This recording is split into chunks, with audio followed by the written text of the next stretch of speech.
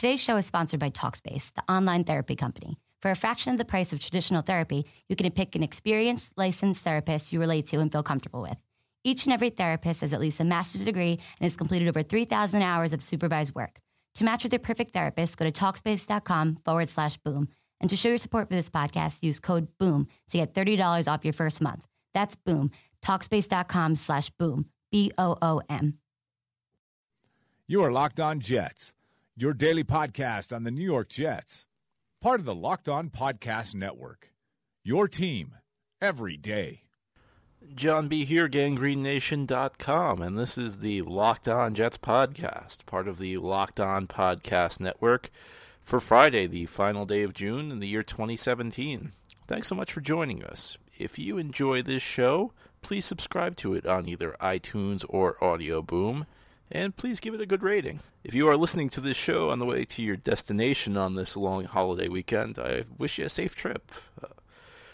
Today we're going to do another mailbag. We did one yesterday. We'll hop right back in. We had more questions in the comment section of GangreneNation.com.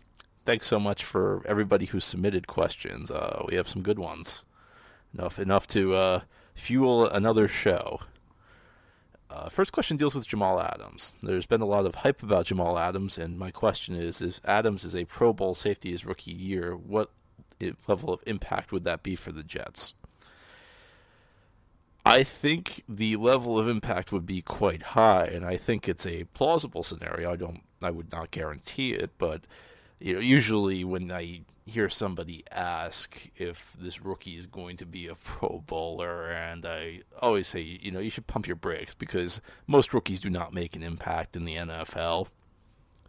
Most guys, when you draft them, you're really looking at year 2 and beyond. Anything you get in year 1 is a bonus, but Adams is a little different because, first of all, he's a top 10 pick. Top 10. The reason guys go in the top 10 is they're the rare breed who actually can be reasonably expected to make an impact in year 1. And the second thing is that Adams, a lot of people, and myself included, and a lot of smart talent evaluators feel that he was much better than the sixth pick. He was a guy who was a great pick at 6, and I certainly feel that way. He was not the 6th best player in the draft. He was better than that. So I think it'll have an impact, and I would throw in the caveat that I'd say Pro Bowl level, because the Pro Bowl is weird. There are lots of guys who make it who don't deserve it. There are lots of guys who don't deserve it who deserve it who don't make it.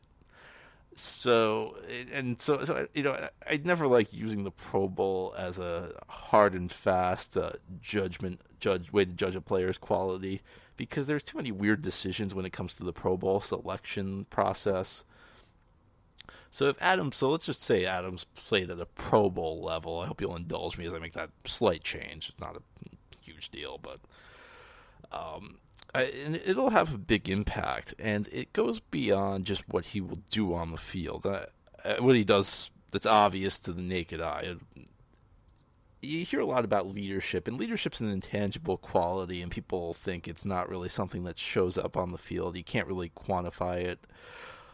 And to some extent that's true. I mean, some of it, what happens in the locker room, it's about how you're working leading up to the game, and all that's true, but when I think of leadership, I also think of some things that happen on the field, and one of those things that kind of jumps off the page are the reports from the off-season practices that Adams was calling out the offense's plays before the offense was running them. And the reason that's a big deal is that at the safety position, if you can identify what the offense is doing, you can make sure the defense is in the right play to counter it. There are some defensive plays that work better against offensive plays than some offensive plays than others. So if Adams can see that the Jets are in the wrong play on defense and can get that play changed, it's going to improve the entire defense. It's not just there's some things that aren't as obvious to the naked eye, and that's one of those things where that's something he brings to the table, and that's one of the reasons you draft a safety that high, is his ability to do something like that. So if he can make sure that the Jets defense is in the right situation, everybody's lined up correctly, and then also that they're running a play that is the right play to stop what the offense is doing. it's going to have a pretty big impact. And then, obviously, you play the run effectively, you play in coverage effectively, fills a big hole. Can he help prevent the communications breakdowns we saw a year ago at the back of the defense? A lot to ask a rookie, but the Jets really struggled with that aspect of the game a year ago, and their safety play really hurt the team. So if Adams can provide them upgrades in these areas, it can have a big impact on the defense. It can make the defense a lot better. And this defense, when people talk about the Jets and their projections, all the projections about how they're going to struggle, I think a lot of it has to do with the offense. There is some talent on the defensive side of the ball to make this a pretty solid unit. I'm not sure they're a top 5 unit, even in a boom scenario, because I'm not sure you have the edge rusher you need, the dynamic edge rusher you need to take the defense to the next level. But aside from that, there are some pieces in place. And that actually leads us right into our next question, which also happens to be about the defense. The defense this year, providing things go our way, Morris Claiborne staying healthy, the rookies playing well, etc., can be good, but what pieces are still required to be great? And I think it would be the edge rusher. I think there are 2 things I want in building a defense, and it goes back to the way the NFL is heading. The NFL is a passing league these days, and that's not to say, look, when I say that, people act like I'm saying that the run game doesn't matter, that I would not want to have a good run game, and that's not what I'm saying at all. But what I'm saying is that the NFL, it's about, you have to be able to throw the ball effectively on offense. That's just the way it is. Even if you're a running team, even if you're running to set up the pass, even if you're a smash mouth team, there has to be a throwing element, an efficient throwing element. You don't necessarily need to, you don't need to eliminate the run game, but you got to be able to throw it. Even, running is a means to an end in today's NFL. Even if you are a team that likes to run the ball on first down, even if you like to be a smash mouth team with a fullback in there, you're running to set up the pass. You're setting up play action. You're making the defense commit extra defenders, which makes it easier to throw. So with that in mind, on defense, the goal is to stop the pass. You got to be able to stop the pass on defense. So there are two key components to that. They're, 1, being able to rush the passer, and 2, having guys who can cover.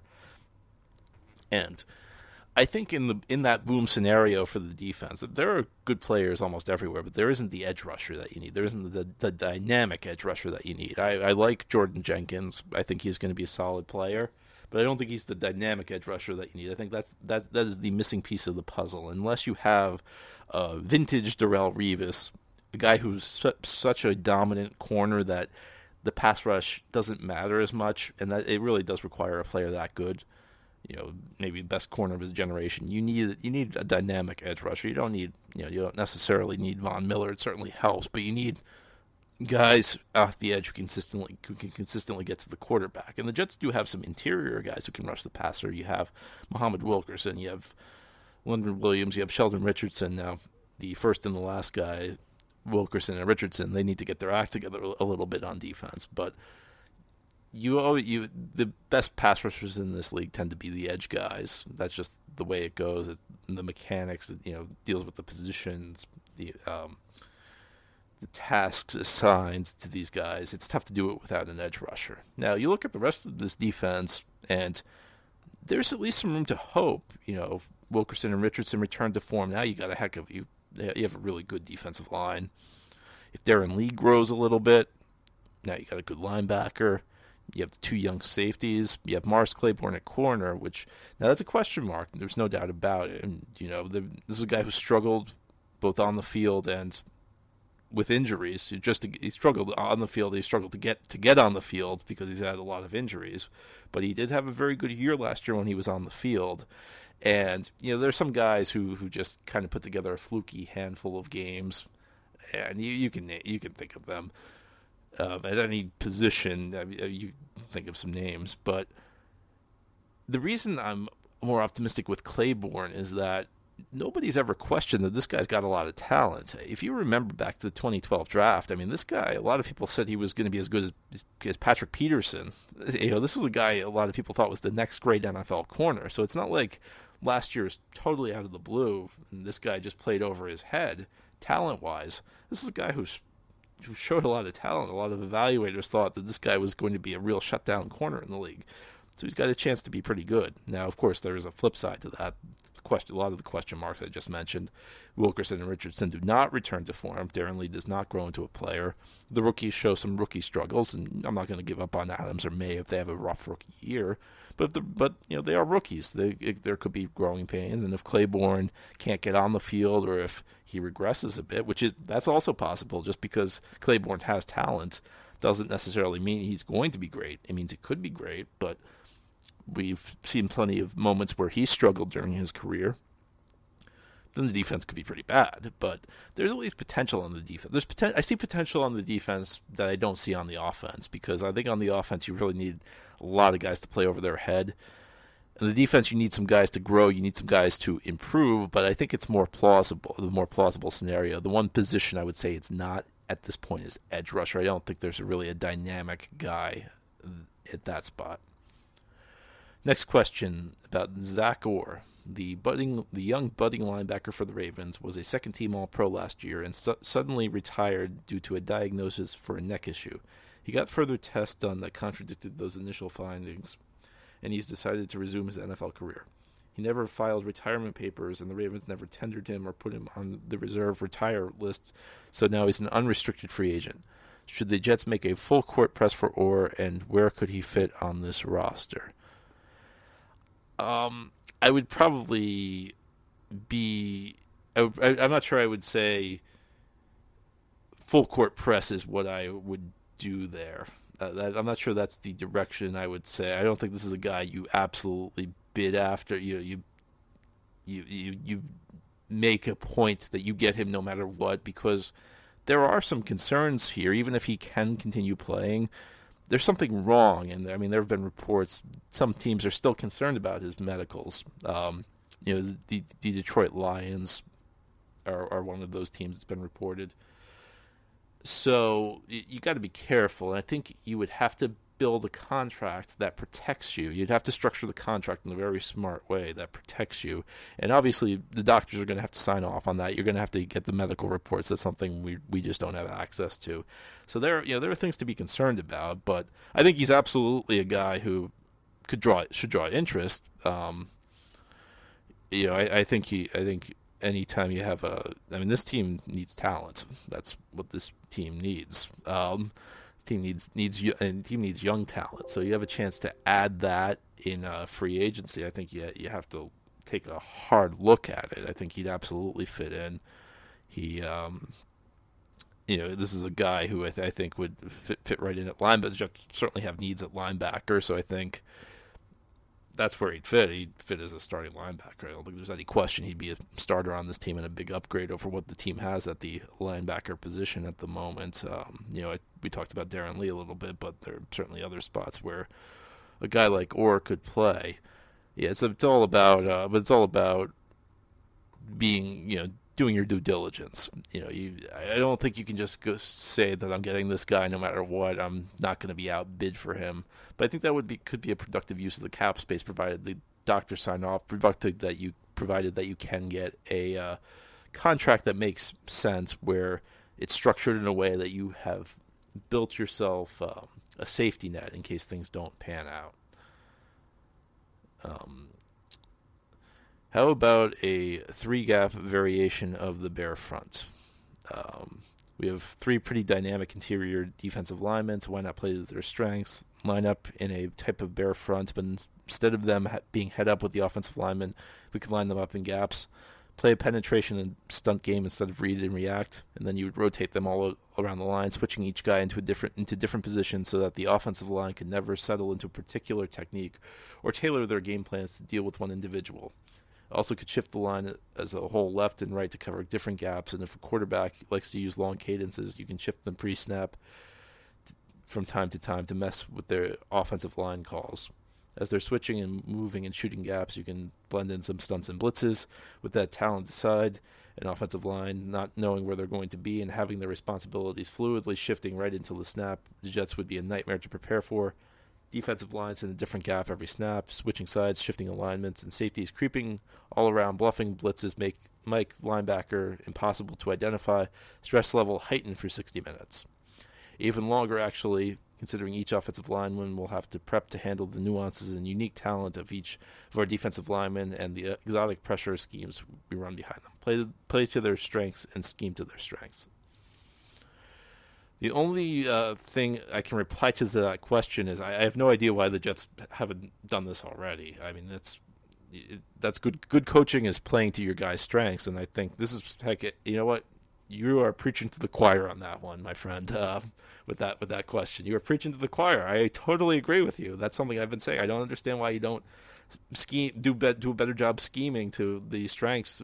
Get Wilkerson, Richardson, Williams on the field at the same time, playing in the inside. And people say the Jets have too many interior linemen, and I don't agree. I've watched football. I've seen plenty of schemes where you have 3 effective interior 300-pound defensive linemen on the field, and you maximize them all. I don't know. Maybe you got to be a little creative, as our questioner just said, but I don't understand why they haven't done that. I don't understand why you have the Richardson at linebacker thing. It doesn't make a lot of sense to me. And what makes a lot of sense is the question, the proposal made in that question, because that's a way you can do it. There are ways you can get these 3 guys on the field, having them complement each other and have them play to their strengths. And this coaching staff hasn't done it yet, and maybe we'll see them do a better job of it this year. And for the Jets standpoint, I hope they will. And, when I talk about the boom scenario on defense, part of it's players playing well, but part of it is coaches maximizing the talents of their players, which we haven't seen a whole lot of. And I guess on that, I wish we had a better note to head into this weekend on. I wish we had a more positive note to head on to this weekend on. Maybe we should have done the boom scenario on defense before we ended, but that'll do it. This has been the Locked On Jets podcast. It's part of the Locked On Podcast Network. I'm John B. from GangreneNation.com. If you enjoy this show, please subscribe on either iTunes or Audio Boom, and if you'd be so kind, give it a good rating. I hope you have a safe travel if you're on the road this holiday weekend. If you're in the United States, I do know we have a lot of listeners abroad. It's the anniversary of the United States birth on July 4th. It's Independence Day. If you don't celebrate Independence Day because you're abroad, I hope you have a nice weekend. Because of the holiday coming up on Tuesday, I might be taking next week off. Maybe I'll hop in for a bonus show here or there, but I'm intending to take a little time for myself, so it might be a little while before we speak again, but we will be back in relatively early July, and look forward to chatting with you then. What you doing? Ran out of space on my phone, so I'm deleting some stuff. Bye, singing dog. Bye, goal. I pronounce you. Bye, wedding ceremony.